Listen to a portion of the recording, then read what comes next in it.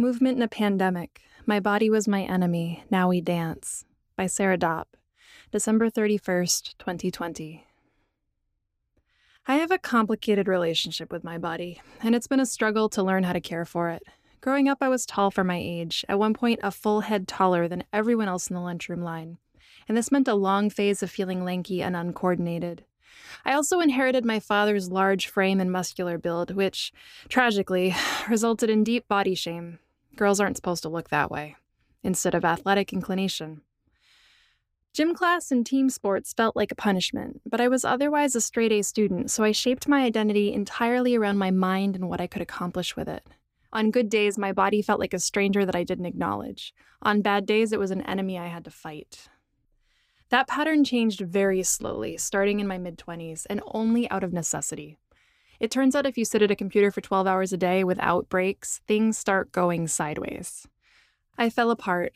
I asked for help. I tried dozens of different things, and I cried about most of them.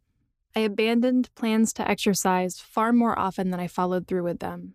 But slowly, I learned more about myself, and a few practices started to stick. I also stopped calling it exercise because that word is loaded with feelings of obligation and never being good enough. Now I call it movement. Today, while I've been working from home during the global pandemic, I have a gentle and willing relationship to movement, but it's also inconsistent, and that's okay. I've let my movement practice adjust to wherever I am in the 2020 emotional ping-pong of anxiety versus calm, depression versus determination, and fogginess versus clarity. This flexibility is also important for respecting my ADHD. My brain is wired for interest and won't maintain a practice without variety and enjoyment. Here are the principles that have worked best for my movement practice during this pandemic. Number 1, put joy first.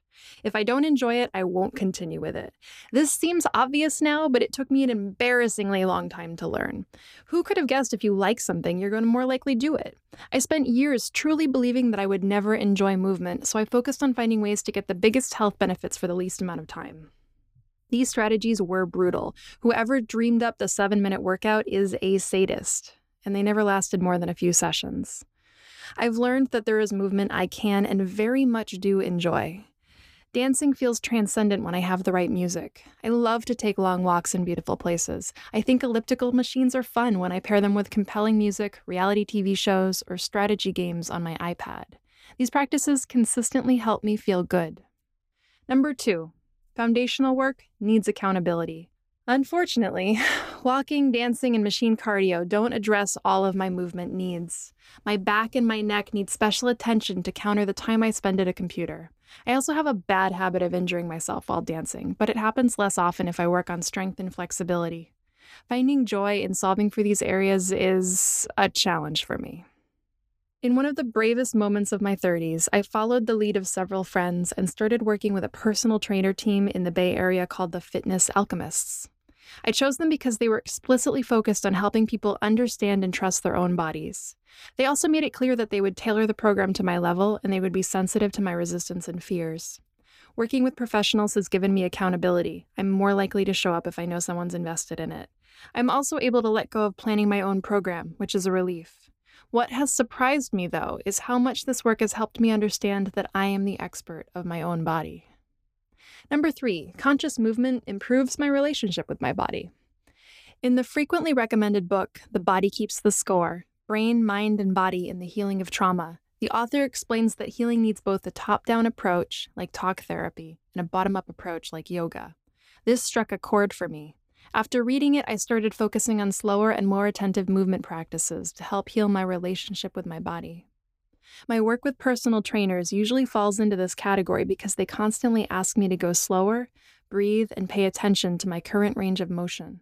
Sometimes I also bring extra attentiveness to walks or dance and really focus on how I'm shifting my weight or on how each part of my body feels. While it's hard to know exactly what these conscious practices are doing for me, I do feel in my bones that they are helping me feel my bones and get to know my body and trust it. Number 4, unconscious movement has its place too. Some days I just cannot gather the willingness to show up and be fully present for conscious movement, even if it was my plan. I really need to just zone out. When my choice is between following my plan or giving up entirely, I add a third option, getting my heart rate up while I'm focused on something else. One way I do this is to take a long walk while listening to a fascinating podcast. Shout out to the teams that you're wrong about and buy the book. Thank you so much for keeping me sane. Another is loading up one of the iPad games that are so addictive I don't let myself play them anymore, like Plants vs. Zombies or Mini Motorways, and play it while I'm on the elliptical. Time passes, my body moves, and maybe I didn't fully show up for it, but it still helps. Number 5. When I don't want to do anything, I might be willing to do everything at once. This was my favorite ADHD hack of trying to actually get work done during the 2020 pandemic. When my fuck-its are so strong that I'm not willing to show up to my workout mat or to my laptop, I bring my laptop to the mat. Do one strength rep, then answer one email. Dance for 5 minutes, then write a paragraph of documentation. Repeat for as long as it takes to feel like I've made progress. Weirdly, this makes both efforts more tolerable because I'm playing them against each other, letting one be the procrastination of the other. Every time I've done it, it has energized me and unblocked me. Number 6, go outside. I'll admit I took this one for granted at the beginning of the pandemic lockdown. I thought that getting fresh air was just the bonus of taking lots of walks, but it turns out that going outside is crucial for my mental health. When I only did indoor movement, my world started to feel very small. I even found that I sometimes need to focus my eyes on a distant horizon. It gives me a strange feeling of relief after spending weeks limiting my view to walls and windows. I live in California, and that means about 5 months into our pandemic lockdown, we dealt with nearly 2 months of wildfire smoke that was dangerous to breathe. Our ability to enjoy the outdoors was shut down. I lasted 3 weeks into this before I got in my car and drove to Utah just to be able to sit outside again.